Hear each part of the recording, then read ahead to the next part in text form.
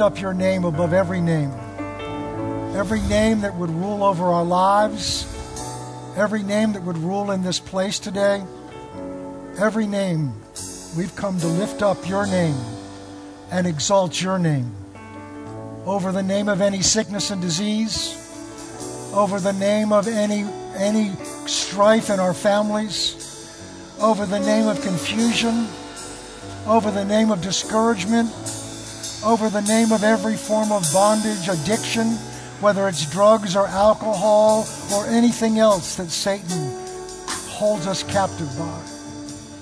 We've come to honor and to lift up your name and exalt your name and declare that Jesus Christ is Lord. Jesus Christ is Lord in our families. Jesus Christ is Lord in our bodies. Jesus Christ is Lord in this place right now, and His will and His victory shall prevail in this place today. In the name of Jesus. In the name of Jesus. In the name of Jesus. In the name. Just stay steady for a moment. In the name. The name. When you lift up that name, when you honor and exalt the name, when you honor and exalt the name, the Spirit of God is able to do things. He's able to move. The name of Jesus. We've come to honor that name today, to lift up your name today. Jesus. Jesus, Jesus, Jesus. Jesus. Jesus. You've got sickness in your body right now. If you raise your hand where you are right now, we're not going to call you up. If you've got some sickness in your body you want to be free of, just lift your hands up. I got to believe there's more than that. Don't be proud. Don't be proud. All right. Everybody around them as best you can. I want you to lay hands on them.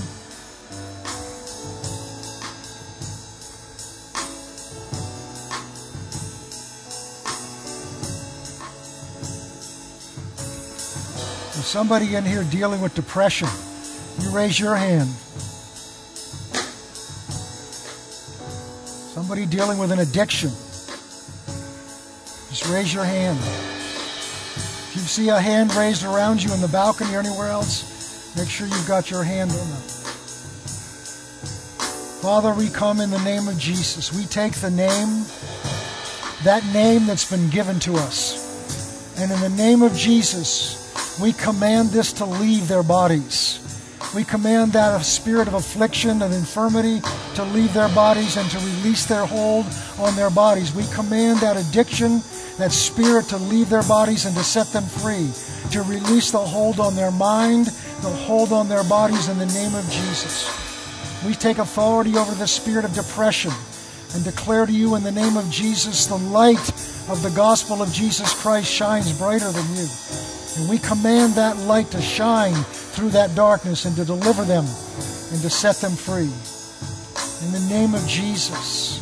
Now just begin to say that name, Jesus. Jesus. Jesus.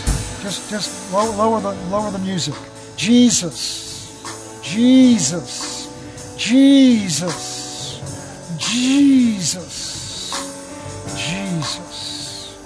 Jesus, Jesus, Jesus, Jesus. Thank you, Lord. Thank you, Lord. Thank you, Lord. Thank you, Lord. Thank you, Lord. Thank you, Lord. Thank you, Lord. You may be seated. D2L or Jumpstart, if you haven't left by now, you're free to go.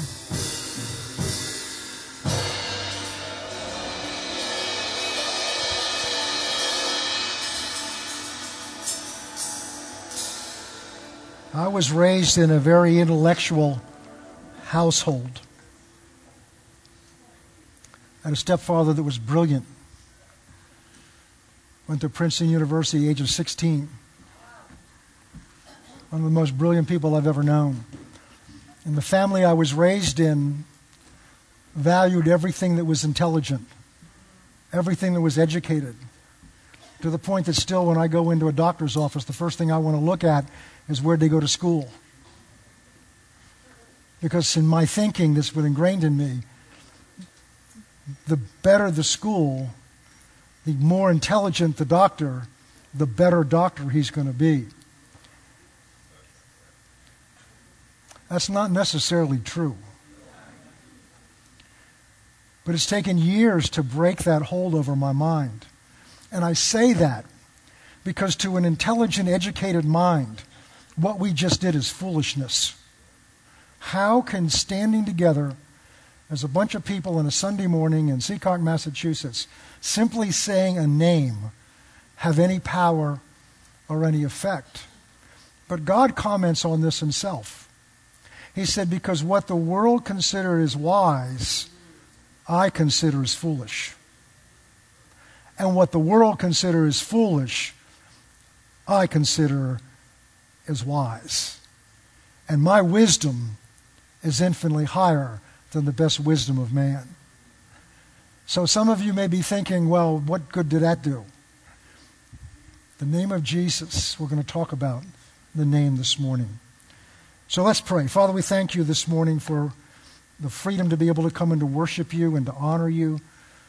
And we ask you to instruct us this morning. I've already spent time praying over this. We ask the Holy Spirit to breathe upon your word and make it become alive to us, not just as principles, not just as a teaching, not as theology, but a reality in our life. Open the eyes of our understanding of our heart. Father, your word says that our eyes have not seen, our ears have not heard, nor has it entered into the hearts of men all that God has prepared for those who love him. But your Spirit's been given to us to search the depths of your heart and reveal to us those things that you have freely given to us. And this morning we're asking the Spirit to breathe on this word, to take from the depths of your heart and to deposit that revelation, that insight, that light into our hearts, that we might not just see this truth, but it may begin to capture our hearts and govern our steps. And for this we give you thanks in Jesus' name. Amen.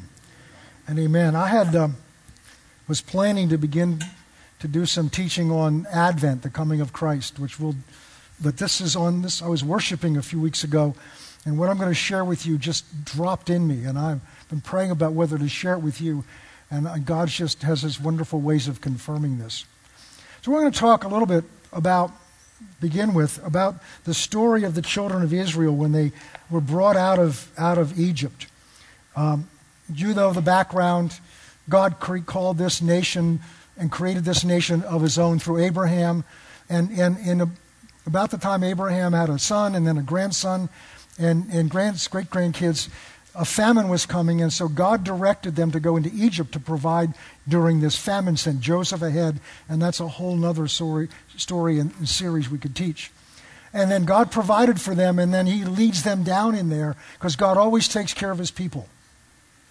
I said God always takes care of his people. Whether we have an inflation coming or chaos coming, God always takes care of his people. Whether the church is raptured before, during, or after the tribulation, God always takes care of his people. I'll try that over here. God always takes care of his people. But we don't always respond to what he's doing to take care of us. And so when their need for being down there was over, they just stayed because it was convenient. They just stayed because they were being fed by the Egyptians. Oh, I got to be careful this morning because there's so many. Don't rely on the government to provide your needs, because that's what they did, and they became lazy. They stopped trusting in God, and as a result, they became slaves of the government. And when it finally got so bad, they cried out to God, and God was already had a deliverer, Moses, prepared to bring them out. And God supernaturally provided this way. So in what does that have to do with us? Well, Egypt represents the world's system, the world's way of thinking, the world's way of doing. And they were one of the most intelligent, highly educated, highly scientifically developed nation that's ever existed. They had methods of medical practice that our scientists are just still trying to understand and discover. They accomplished things that are mind-boggling with very little that we have today to do it. Those pyramids and the things that they constructed were amazing because they operated in almost the highest of human knowledge and understanding. But they worshipped over 2,000 gods. They were open to the demonic spirit world to control and to influence them and to give them the wisdom that they use. And God's people had been living there for over 400 years. And now God's delivered them to bring them out. And part of the problem was to get Egypt out of his people, not just his people out of Egypt. And that's still part of God's challenge with the church.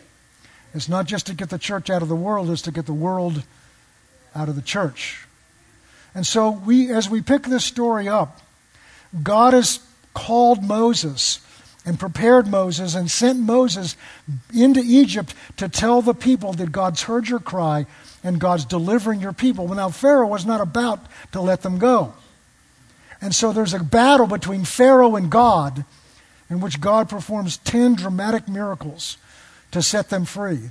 The final one is the destruction of every firstborn. And there's a significance to that. And again, God spared the firstborn of the Israelites when they partook of the Passover, which represents Christ's sacrifice, the blood of Christ over their doorposts. So God delivers them through the sacrifice of a lamb over for each household. And now they've been freed. They're out in the wilderness, but they're not there yet. God has a land that he's promised to them, called the Promised Land. And he's promised them that is a land flowing of abundance. But there's some obstacles in the land. There's some nations still there. So now at the story we're looking at, they've come out of Egypt supernaturally, delivered them out of Egypt. Pharaoh sent them out. He was so disgusted, so angry. The people, it literally said the women threw jewelry at them as they left. How about that, ladies? And in fact, some translations said they plundered Egypt. God gave them those riches, those gold and those jewels for a reason, not just so they can walk around with bling every Sunday, but so they could use those to construct the tabernacle, a place of worship of God in the wilderness. So where we pick the story up, they've been delivered out of Egypt, but they're not yet in the land that God's promised them to. Between where they are and where they've got to go, there's a wilderness that they have to go through. Now, I'm summarizing a lot of things. There's scriptures that says that the journey from Egypt to where God promised them to go was less than a 2-week journey. But that takes them 40 years to get there. Why? God said, I can't take them by the most direct route because I know them. And when they see the enemies that are on that route, they will run back to Egypt. So I've got to take them by a different route because I know that they do not know how to trust me and walk with me. So I've got to take them by a route that will train them to trust me so they can go into the land that I promised them. And God's doing something like that in your life right now. There may be a much shorter route to where God wants to get you, but you'll turn back because of the obstacles that are in your way. So God has to take you by a longer route that involves going through some things that God intends for you to grow in faith and trust in Him so that He can now entrust you with where God wants to send you. So the story, I'm still going to get to the story. We're going to start in Exodus 14. So now they're out of Egypt. Well, they're not out of Egypt yet. They're out of Pharaoh's grasp. He's thrown them out, and they're on their way to what God's promised them. Hallelujah. Glory to God. I've been set free. I've been washed with the blood of the Lamb. Now that I'm saved, everything in my life is just going to go so well and so right. I've just got a clear path to the promised land. And they're out there marching, and all of a sudden they discover there's an obstacle in the way. How could there be an obstacle between where I was and where God wants to get me. How can there be? And the obstacle was a sea, the Red Sea.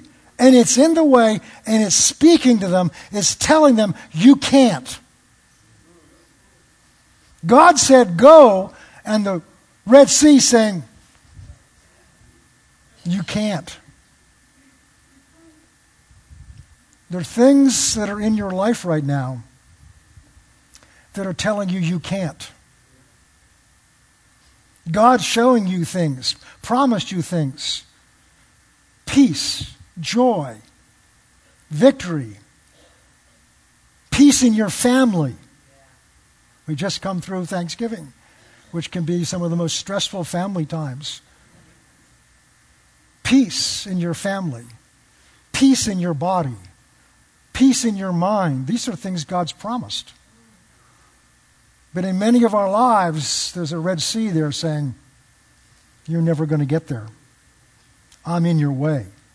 You're never going to get there. If that's not bad enough, Pharaoh's changed his mind. The Bible says God hardened his heart. I don't want to get into that. Read Romans chapter 9 if you want some understanding of it. Now Pharaoh's army has changed their mind. Why do we let them go? And they're bearing down on them. So here's the scene. You've got this whole, almost 2 million people that have lived for all this time in captivity, worshiping other gods. And they just want to be free. And God has sent a messenger to them to tell them, I'm setting you free. They believed him, and they've marched out, and they saw these supernatural things that God did to deliver them. They've marched out, and all they can see is we're going to get into this land that God's promised them. And now there's a major obstacle in their way telling them, you're never going to get there. You're never going to make it. And while they're stewing over that, they notice back on the horizon, there's dust coming up, and they can begin to feel the ground rumble. And they begin to realize this is Pharaoh's army, his chariots, 600 chariots. They were the most advanced, powerful army, at least in that part of the world at the time, and they're bearing down to destroy them. So they can't go this way, and they're going to be destroyed coming this way. Any of you ever feel like that? Feel cornered? I've served God all these years, and I just don't think I'm ever going to get there. And now these things are being torn up in my life. I don't understand what's going on. I come to church, I give my tithes, I do all that's right, I pray, and I'm caught. God, help me! God, how come you're not answering? I'm glad you asked. Let's look at Exodus 14, where I've summarized some of this.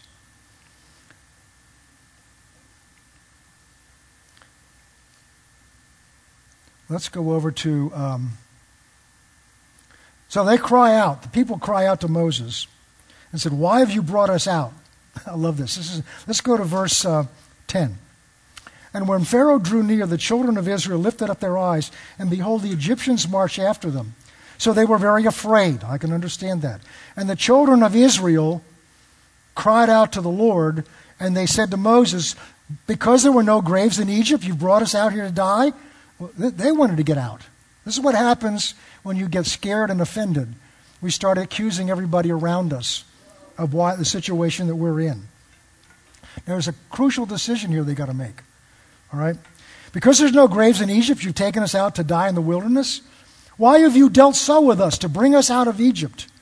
Is this not the word which you gave to us in Egypt, saying, didn't we say, let us alone, that we may serve the Egyptians? That's not what they said at all. But when you get scared and you begin to turn on God and you begin to turn on the leaders God's put in your life, you're capable of saying and doing anything.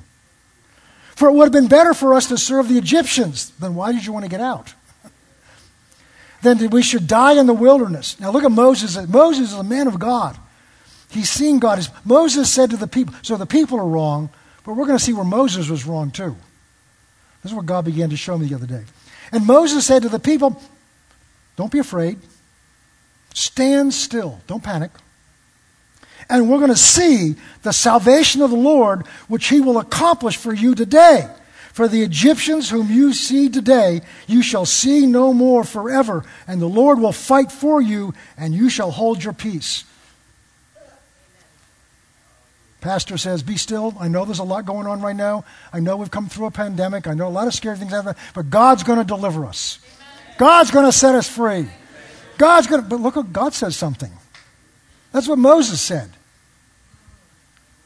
Verse 15. This is the whole crux of this message. And the Lord said to Moses, why are you crying out to me? Now get the scene again.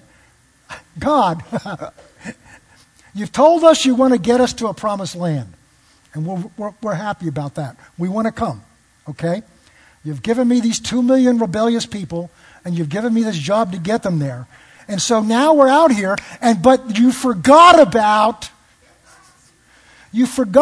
this Red Sea. And now the Pharaoh that you told us that you delivered us from, he's now turning on us. Let's bring it in today. God, I give my life to you. I've done everything I know to serve you. And I'm trying to get what you want in my life for my family and for me and for this church. And it's not getting anywhere. People don't show up when they're supposed to show up. People don't do what they're supposed to do. So how can we go there and, oh my goodness, now the enemy's tearing my life up? God, won't you save us and won't you do what you said you'd do? And God says to Moses, why are you crying out to me? Lift up your rod and stretch out your hand over the sea and divide it. God, wait a minute. We have to have a conversation about this. I'm a human being. Okay? And you're God. Okay? Human beings can't part the water, but you can. So go do it. And God says, no, you do it. I can't do that. You do it. It's impossible. What situations are in your life right now that look impossible to you, telling you that it's not going to work, telling you that your prayers are not going to be answered? Is it a family member or more than one? Is it a need of a job? What is it in your life that's telling you, talking to you, telling you it's got control over you? God said to Moses, no, you got to do something. Why are you crying out to me? Why would God say that? Because God's already told them to go into the wilderness. And it's not as if God forgot about the Red Sea and didn't think about it. But God wants Moses to begin to exercise an authority that God has given him. So God says to Moses, stretch out your rod, that's going to become important to us, over the sea, and you part it. But we can't do that. But that's the very lesson. God's given to the church, that's you and me, the responsibility to do things in this world that are impossible to do. That are impossible to do. Jesus did them all the time. He did things that were impossible. He walked on water. Human beings can't do that. But Peter did. Peter did it by looking at Jesus. Instead of thinking what he couldn't do, he had his eyes on Jesus. You know, it's interesting. I thought about this years ago. Jesus never criticized his disciples for trying to believe too much. Never. He only ever criticized them for not believing enough, for setting their goals too low, not too high. But religion will tell you, oh, you can't do that. Don't set your goals so high. Don't think you can be free of that addiction. Don't think you can be free of that habit. Don't think you can, because, you can't do that.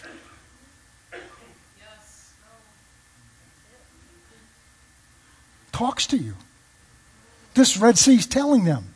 So the Red Sea is telling them, you can't get there, and God's telling them, I told you to go there. See, we want... I've been in this battle with the Lord before in ministry, where, Lord, you've told us me to do something, and everything in my life is telling me I can't. You got to solve one of these. You got to move one of them. Either you get those voices telling me I can't to stop, or you change what you told me to do, and God just says, I've told you to do it. There's a tension there. And that's where we grow, is in that tension. So God says, so God's given Moses a responsibility to do something that for a human being looks impossible. So let's find out what happens. So Moses has a choice to make. He can either go on Facebook and begin to ask other people what their opinion is. He can start calling a number of prayer lines, and those are good. But God has said to him, why are you crying out to me? Tell the children of Israel to go forward. God, they're already mad at me. They're accusing me of bringing them out against their will. They're already talking about going back, and you're telling me to tell them to go through this Red Sea? I don't know about that. Lift up your rod, stretch out your hand over the sea and divide it, and the children of Israel shall go on dry land through the midst of the sea. And I will indeed harden the hearts of the Egyptians, and they will follow them, so that they will gain honor. I will gain honor over Pharaoh and over all the army and chariots and his horsemen, that the Egyptians may know that I am the Lord, and will gain honor for myself over Pharaoh, his chariots and his horsemen. That's what's at stake, is the honor and glory of God. I'm preaching to myself this morning. When the church is intimidated by what looks impossible, the church gives very little glory to God. When the church responds and reacts to the crisis of the world the same way the world does, it gives very little glory and honor to God. But when the people of God stand up and instead of crying out to him, they move forward with what God's given us to do, and then the enemy's schemes are destroyed, then God gets the honor. God didn't get the honor with the people that were sick in Jesus' day. He got the honor when Jesus healed them. When blind eyes were opened, impossible things happened. A man with a withered hand, Jesus just said, stretch it out, and it became whole as the other. And people glorify God. God's honor, God's glory is really what's at stake. And we complain about the darkness of the world. We complain about the pressure and everything that's going on in the world. And we cry out, God, why? And God's saying, but I've given you what you need. I've given you what I need you to exercise. Oh, I got to move on.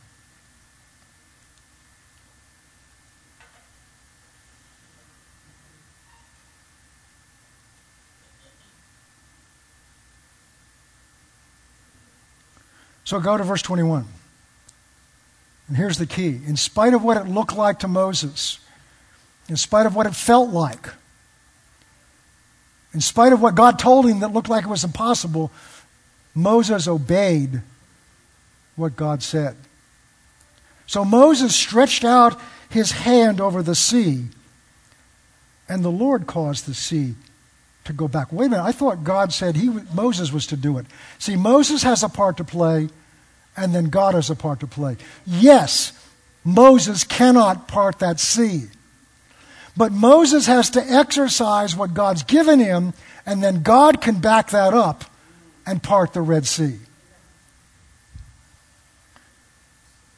The Lord caused the sea to go back by a strong wind all night, and made the sea into dry land, and the waters were divided. So the children of Israel went down into the midst of the sea on dry ground, and the waters were a wall to them on the right and on the left. And the Egyptians pursued after them, after in the midst of the sea, and all of Pharaoh's horses and chariots come in. I've got to summarize it now. And then God tells, once they're in there, their wheels start falling off, and they slows them down. And then God says, Moses, stretch your hand out again. And Moses stretches his hand out, and the sea comes in and swallows up their enemy. So a day or so earlier, they're in this situation where they're trying to go where God's called them to go. There's an obstacle that says, I can't get there, and the enemy's bearing down on them to destroy them. And when Moses does what God tells him to do and takes what God's put in his hand and exercises it, God does the supernatural, parts the sea. 2 million people go across on dry land, and now on the other side, God has him hold that same rod up and hand out there, and now their enemy is destroyed forever. So maybe instead of complaining about how much the devil's after you, giving him glory and honor and attention, which he loves, maybe we need to learn to exercise or use what God's given us. We're going to talk about that in a minute. So let's bring this forward into the New Testament. 1 John 3, verse 8, which we're going to talk about why Jesus came.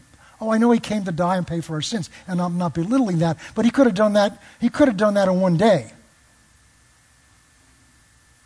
Jesus could have come, grown up as a man, and at age 30, go to the cross, die, and pay for our sins. So the other 3.5 years were for some purpose. Who sins is of the devil, for the devil has sinned from the beginning.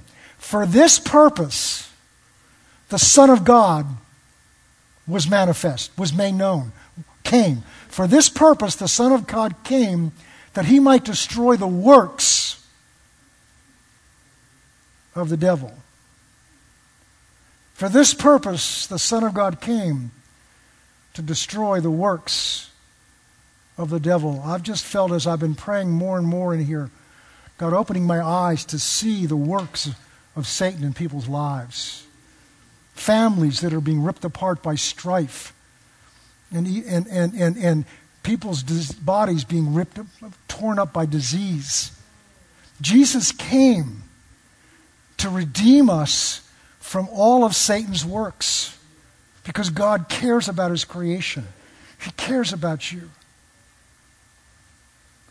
There's a man that I've been ministering to who lives in a tent. And I've just been following God's leading in ministering to him. And my heart's been opened up. And this is a man who, for circumstances beyond his control, his life has amounted to living in a tent. And that's not God's will for his life. I don't know the story of how he got there. And I'm sure all of you have somebody you know of that's in situations like that. Jesus came to destroy the works of the devil. Luke chapter 4, verse 18. This is the commission that he was given and the commission given to the church. We want to sing about the Holy Spirit. We love the Holy Spirit. But this is why he's given. The Spirit of the Lord is upon me. Because this is Jesus talking. He's anointed me to preach the gospel. That means good news to the poor. And that's not just financially poor. That's spiritually poor. He has sent me to heal the brokenhearted, people that have suffered loss, people who are discouraged, people whose hearts have been hurt or injured, whether it was because of how they grew up or whether other people have done it to them, to heal the brokenhearted, to proclaim liberty to the captives, recovery of sight to the blind, keep going, and to set at liberty those who are oppressed, and to declare the acceptable year of the Lord, the year of Jubilee. Well, let's look at an example of how he did this. Luke chapter 13. Now, as teaching in one of the synagogues on the Sabbath, behold, there was a woman who had a spirit of infirmity 18 years. Stop there. And she was bent over and could in no ways raise herself up. So let's bring this into the 21st century. Anybody looking at her, any medical person looking at her says she's got some kind of severe arthritis or some disease of her spine, maybe a rheumatoid arthritis, maybe just an arthritis. And so that's why she can't bend up. Jesus recognized there was a spirit behind it. Oh, but that's foolishness. But Jesus recognized there was a spirit behind it. Oh, but Pastor, that's old. This we're talking 2,000 years ago. We're more modern than that. But Jesus. recognized that there was a spirit of infirmity, and he said, "Woman, you are loosed from your infirmity." So that infirmity, the fact that she was bound up and bent over, troubled him. He had compassion on her. And Jesus said about himself, "If you've seen me, you've seen the Father. I only do what I see my Father do. I only say what I hear my Father say." So this is God the Father through Christ, moved by her infirmity, that she is bound up by this physical condition caused by a spirit. And we're going to see what he says about that. Go on.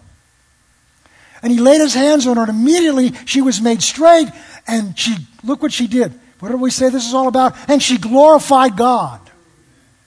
So God got glory as his character and nature and compassion was revealed in the delivering her from the work that Satan had done in her body. But now the religious people get involved. He didn't do it the right way. He didn't do it at the right time. Keep going. But the ruler of the synagogue, the only people Jesus got mad at were those religious people that tried to interfere with God bringing his deliverance to people's lives.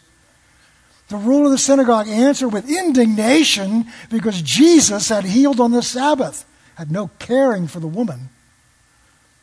He said to the crowd, "There's 6 days in which men ought to work. Therefore come and be healed on them," as if he could do it, "and not on the Sabbath." And the Lord answered him and said, and this is not a compliment, "You hypocrite." He was not always gentle with people. He wouldn't make it as a pastor today. It would be all over Facebook, all over social media. I mean, CNN would be here talking about him. Jesus called he called people hypocrites. He called them worse than that. "Does not each one of you on the Sabbath loosen his ox or donkey from the stall and lead him away to water? Don't you feed your animals on the Sabbath?" Keep going. "So ought not this woman, who's a daughter of Abraham..." Did you lose it? Over here. Okay. It tells you how much the devil doesn't like this. "Whom Satan has bound," think of it, "for 18 years. It went out, it turned off. For 18 years. "Ought not this woman to be freed, who's been bound by the devil these 18 years? This is why he came, to deliver those who were bound. Matthew chapter 10, verse 5.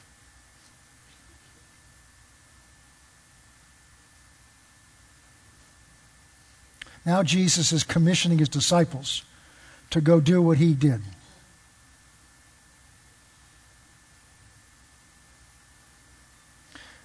These 12 disciples sent out and commanded them, saying, "Do not go to that way of the Gentiles. Do not enter the city of the Samaritans." There's a reason for that. "But go rather to the lost sheep of the house of Israel. And as you go, preach, saying," listen carefully to this, "the kingdom of heaven is here. It's at hand. And this is how we're going to show you that the kingdom of heaven," this is what the kingdom of heaven is like. "Heal the sick, cleanse the lepers, raise the dead, cast out demons. Freely you've received, freely give." Now this is not Jesus now. This is his disciples that he is calling on to go take the message and the works that he's done and to go and to begin to do what Jesus did. Why? To just demonstrate what the kingdom of heaven is like. The Lord's Prayer that we all know so well. "Our Father who art in heaven, hallowed be your name. Your kingdom come."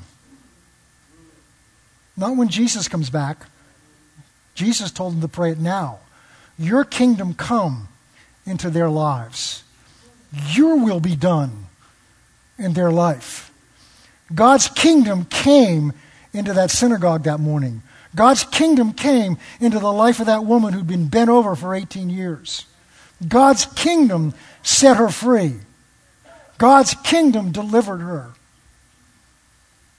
Heal the sick, cleanse the lepers, raise the dead, cast out demons, freely receive, freely give. Wait, that sounds an awful lot like the Red Sea. Yeah, Lord, those are things you're to do. But the church is here just to make people feel good, just to minister to one another, and we are here to that.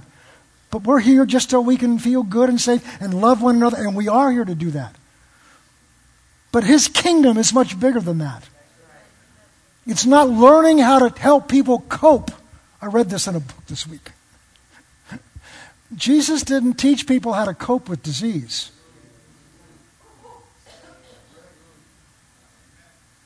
He didn't show, and I'm not saying we shouldn't help people, but we set the standard too low. Jesus didn't help blind people find a seeing eye dog. But that's Jesus. Heal the sick, cleanse the lepers, raise the dead, cast out demons. Freely you've received, freely give. I got to move on.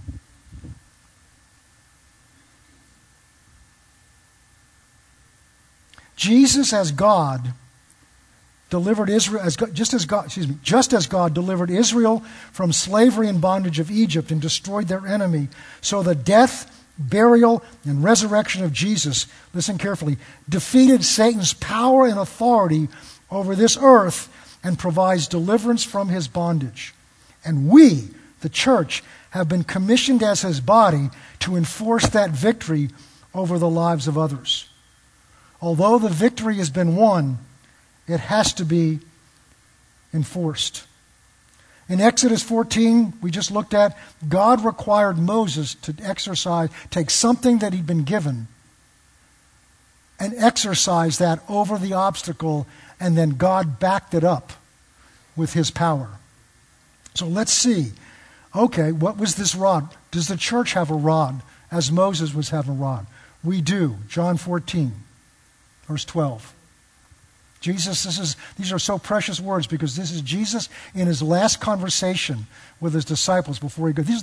This is the final deposit he's going to make in them before he goes to the cross.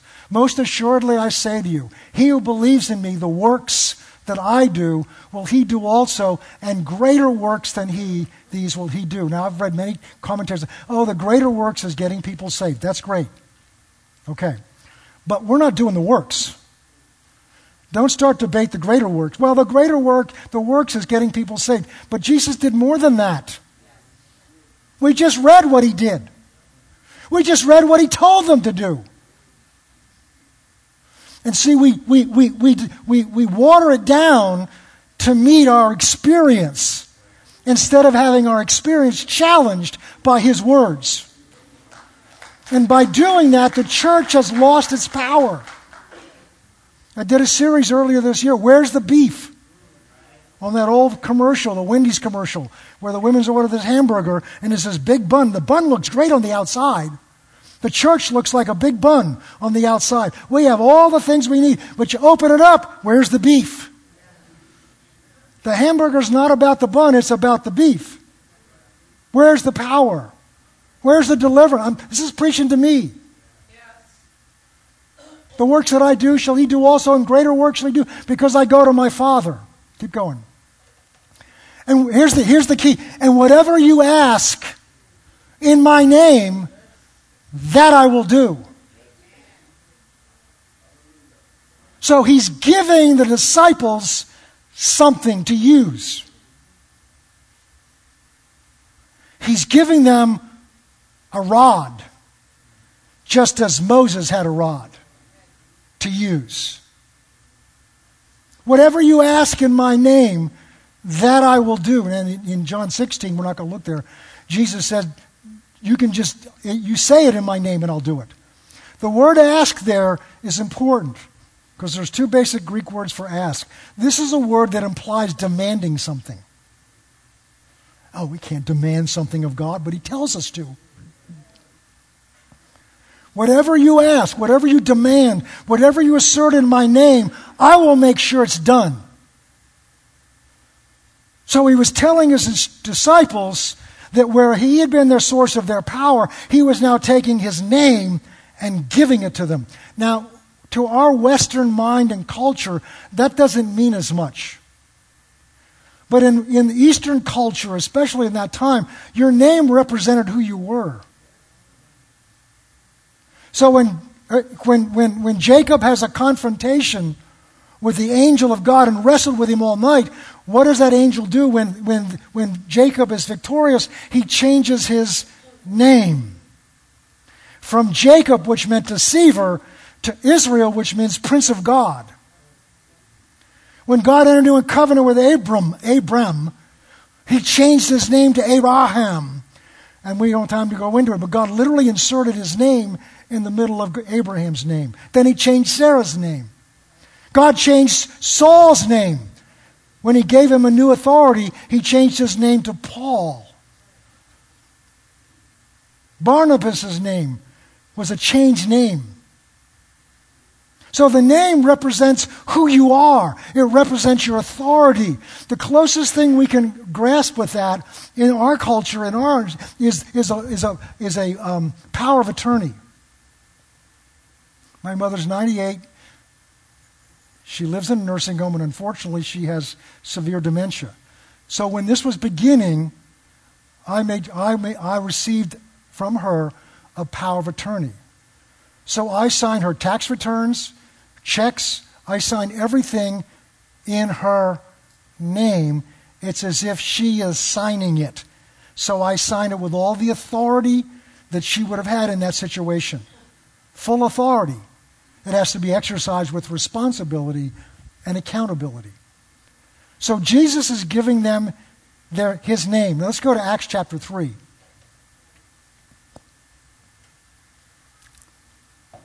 We're going to skip over something.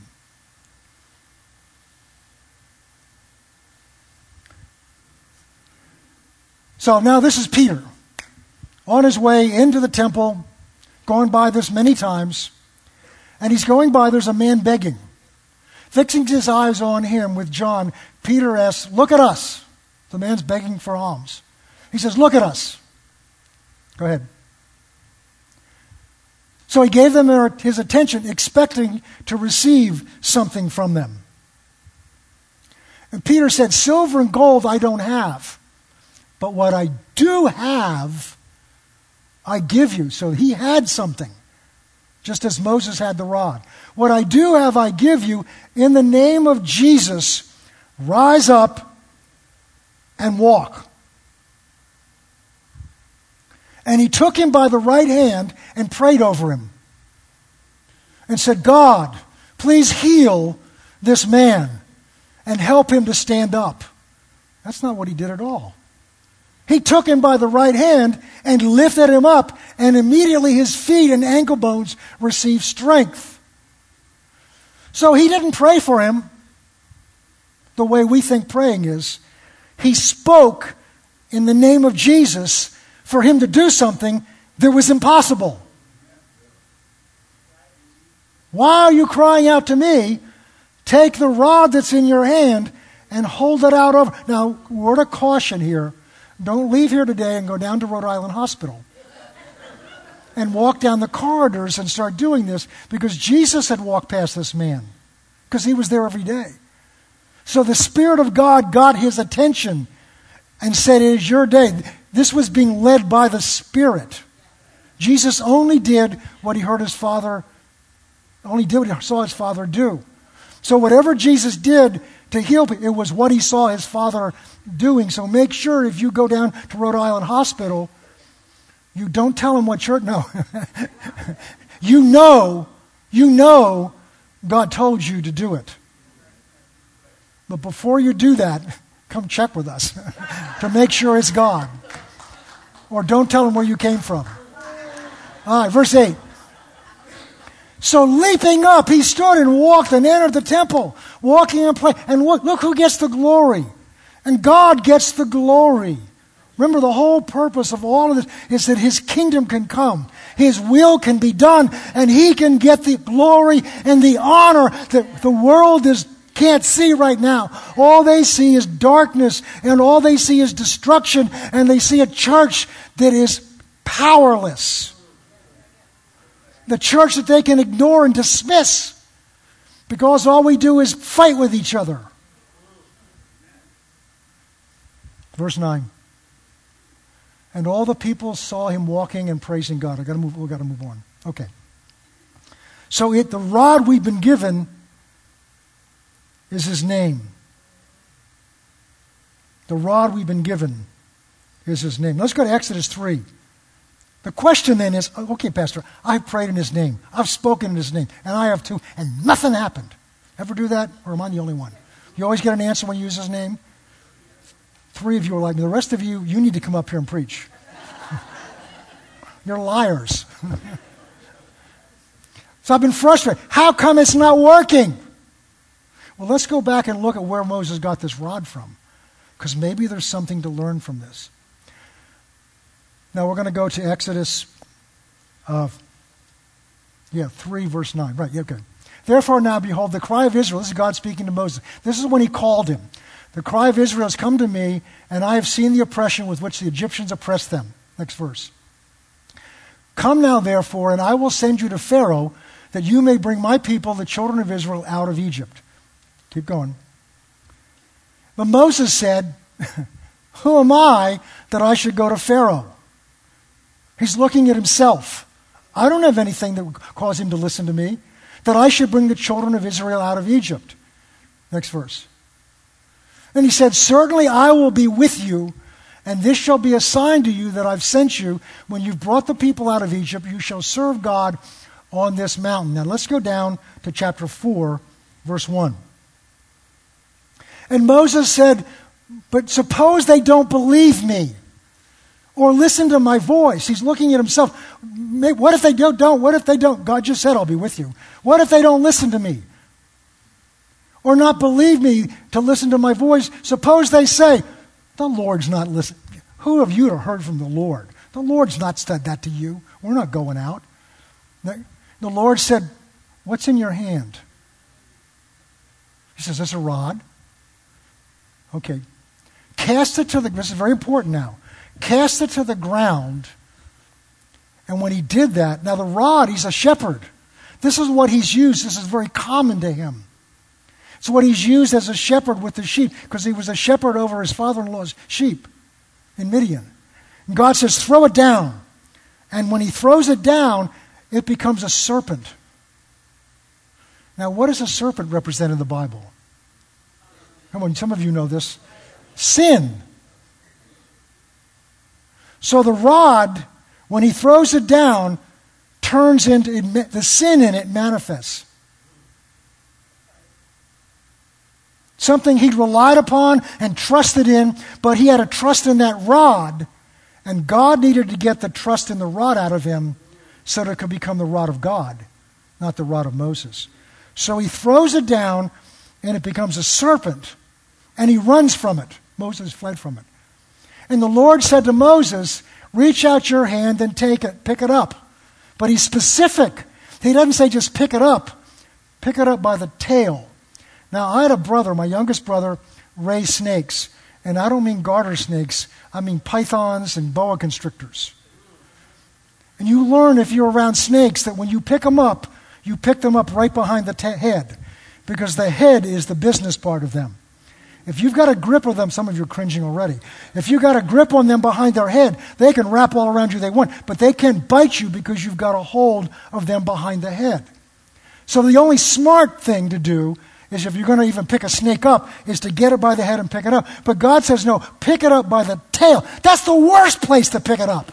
Don't you know that? Because not only, now the snake not only knows that you're there, he knows where your hand is. Because it's the other end of him. And it's the easy thing to swing back and bite him. But God was training him, just like God's training some of you. More of you than you think. To trust him. God says, I'm telling you to pick the snake up by the tail. Moses had trusted in this rod, and God's getting the sin out of what he trusted in so that God could use that rod to deliver the people. And Moses obeys him. That's the key. And the moment he obeys him, next verse. Go back, verse 4. And the Lord reached out by the hand. And he reached out his hand and caught it, and it became a rod in his hand again. And Moses uses this rod to perform the miracles to get them out of Egypt. And Moses uses this rod to hold out over the sea, and then God backs him up with the rod. Now let's bring that over to the rod that the church has been given, which is the name of Jesus. And the question is, why is that not working? When Jesus gave it to us for it to work and as power over the enemy, why is it not working?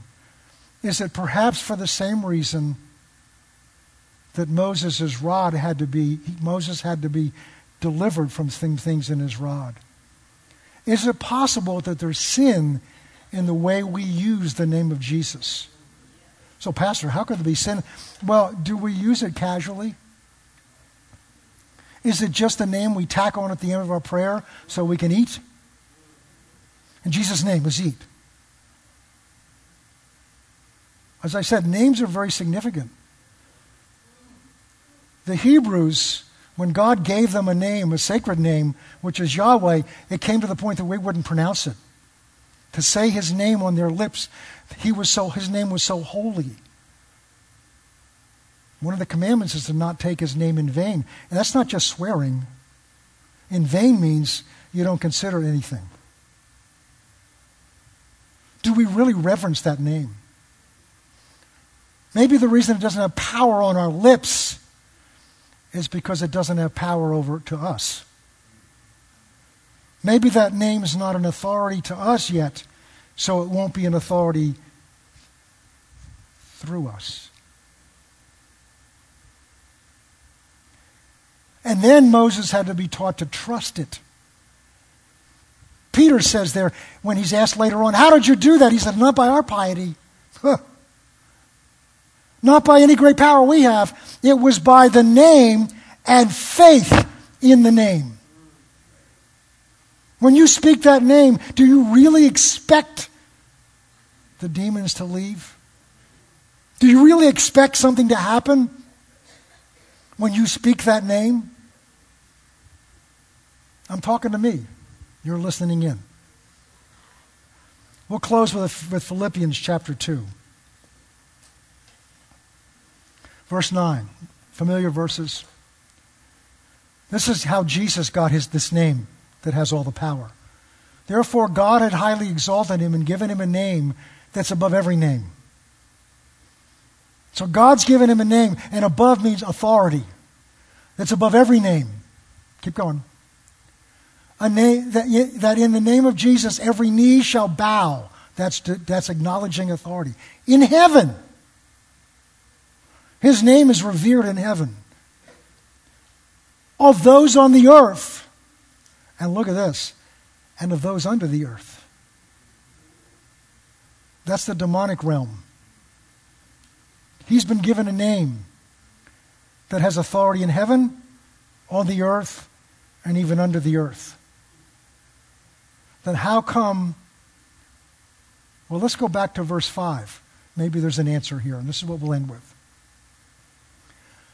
We talk about, I have the mind of Christ. Well, this is his mind. See, in order for his name to work, we have to be in tune with him. We have to be in tune with his heart, with his motives. Jesus said, his key was, I only do what I see my Father do. I only say. Just put that as your standard for a day. Try going through the rest of the day, and the only thing you say is what Jesus would say. We've got a life group that I'm leading, a great group. They're doing a great job. Based on this book, In His Steps, and the whole premise is it's a group of people in church got together and said, well, let's for a year covenant with each other. We will only make the decisions in our life based on what Jesus would do. What would Jesus do? WWJD. What if you just made a decision? I'm only going to say. I'm only going to say. Only going to say. So Jesus only said and only did what he saw. He was the perfect representation of his Father. And that's what the church is to be. We're to be the perfect representation of Jesus, whose body we are. And we try to operate in that authority. It doesn't work. Why? Because our heart's not tuned into His. Our motives are. James said it this way, you have not because you ask not. But most of you have not because you ask amiss for to serve it on your, to get it on your own pleasures and your own motives. The reason we've been given this name is to glorify Him. To see His kingdom come. His will be done. Not that your mashed potatoes are blessed. Not that we shouldn't do that. Okay. So, have this mind in you which also is in Christ Jesus. So this was His mind. This was His attitude that we're to have. Next verse. Who being in the form of God did not consider robbery to be equal with God. That word actually means He did not, although He was God, He did not choose to hold on to His rights and privileges as God. And yet that's what so much of the church is trying to do today. Assert their rights, my privileges, who I am. Jesus emptied Himself. That literally in the Greek it says He emptied Himself of all of His divine attributes. He was still God, but He emptied Himself of His glory. He emptied Himself of His majesty. He emptied Himself of His own power, of His own authority, and operated when He was here under the power and authority of the Holy Spirit, whom He's now sent to be in you. Taking the form, and this is key, of a bondservant. His whole heart and attitude was He came to serve us. What was the last thing He showed His disciples? He washed their feet. He performed the role of a menial servant. The Son of God stooped down and washed their smelly, dirty feet as a parable for what He was about to do before 24 hours was up on that cross. And Peter's reaction, oh, you're God. You shouldn't wash my feet. And Jesus said, if you don't let me serve you, you have no place with Him. Have this mind in you. He came as a bondservant to serve. We are called to serve one another. Serve one another by laying aside our own rights, our own needs, our own concerns, and by taking on the burden of other people. Coming in the likeness of men. Verse 8. And being found in the appearance of man, He humbled Himself and became obedient to the point of death, even death on a cross. Jesus said, if you're going to be my disciples, you have to deny yourself, take up your cross, and follow me. Well, how am I what does that mean to me? It may mean forgiving somebody. To forgive somebody is to take their burden on you and free them of it because you've released them by taking it on you. But they did something to me. We did all kinds of things to Him.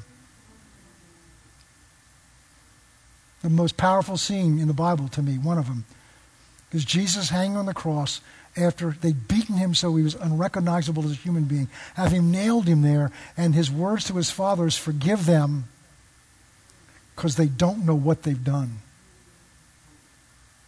They don't understand. We've got to bring this to a close. So what are you facing today? What are we facing as a church, the church of the Lord Jesus Christ? We're facing a world right now that's going to hell in a handbasket. We're facing people's lives are being destroyed, chewed up, bound by opiate addiction in this part of the country is an epidemic. People's lives controlled by heroin and cocaine and other things. And they're not just people down in the streets. Some of the wealthiest people I knew where their lives were in bondage to alcohol, to things that have control of their bodies, and they can't get free. And they're all around us. And we come to church singing, praise the Lord. And that's right, we need to praise Him. But we're called to go out into that world with the rod that we've been given.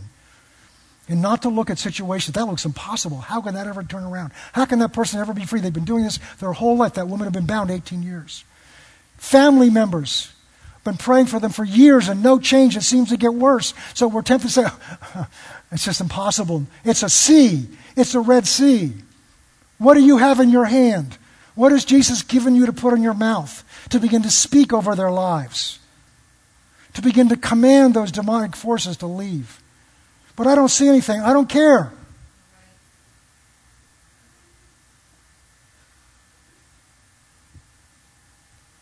Where's the beef?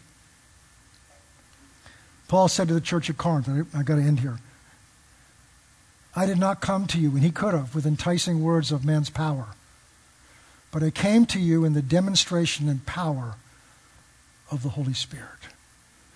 This is our call as a church. This is our call as Christians, to go out into a dark world and to bring the glory of Christ through the power of Christ. So we're called to love people, yes, but the greatest way you can love them is to see them set free. Let's pray. Father, your word teaches us that when we find something, we hear something, then we know we've fallen short. We're to confess it to you. So, Father, I confess to you that in my own life, I have not walked in this the way I should have. And as a pastor here, I've not taught this. We've settled in many ways for coping with what's going on in the world around us, what's going on in family around us, what's going on in people's lives around us. We've settled and we've learned how to cope, and we've learned how to accept where things are and just look to the future. But you're calling your church to wake up. You're calling your church to come back to what it is that we've been given to do. You're calling your church to take the rod that you've been given to us. And you're saying to us, why are you crying out to me? Take what I've given you and hold it out over that circumstance, and I will part it. I will deliver it. But you have to hold it out first. You have to speak it first. And so, Father, we just come to you as humbly as we know and confess to you what we've not done and ask you for your mercy. Your word says that we can come boldly to a throne of grace to receive mercy and find grace to help in time of need. Your church is in a need right now. And so fill us with your Spirit. Help us to grab hold of what you've given to us. Show us where the sin may be in how we've treated his name. And help us to walk in the faith in that name that causes the lame to walk, the blind to see, demons to flee, and your kingdom to come and to be glorified. So we pray today, Father in heaven, holy is your name. Your kingdom come. Your will be done in this earth, in this place, in our lives, as it is in heaven. Amen. If you're here this morning, maybe there's somebody here this morning or watching online, and you've never given your life to Christ. You may have been raised in church, you may have been raised around church, or maybe you just were never in church, but and you've heard about Jesus, and you may, I know he's the Son of God, I know he came to die for our sins. I know all that, Pastor. Well, I knew that for 30-some years, and it never changed my life. It was when I realized that I had to receive Jesus into my life as my Savior personally, that he was alive and he was real and he wanted to come into my life and begin to change and transform my life from the inside. That's the good news of the gospel. And if you're here this morning and you've never received that Christ, I want to pray for you this morning. I just need you to let me know by raising your hand. I'm not going to embarrass you, but I want to pray for you. If you're watching online, you don't need to raise your hand, but you need to identify that's who you are, because we're going to all pray together in just a moment.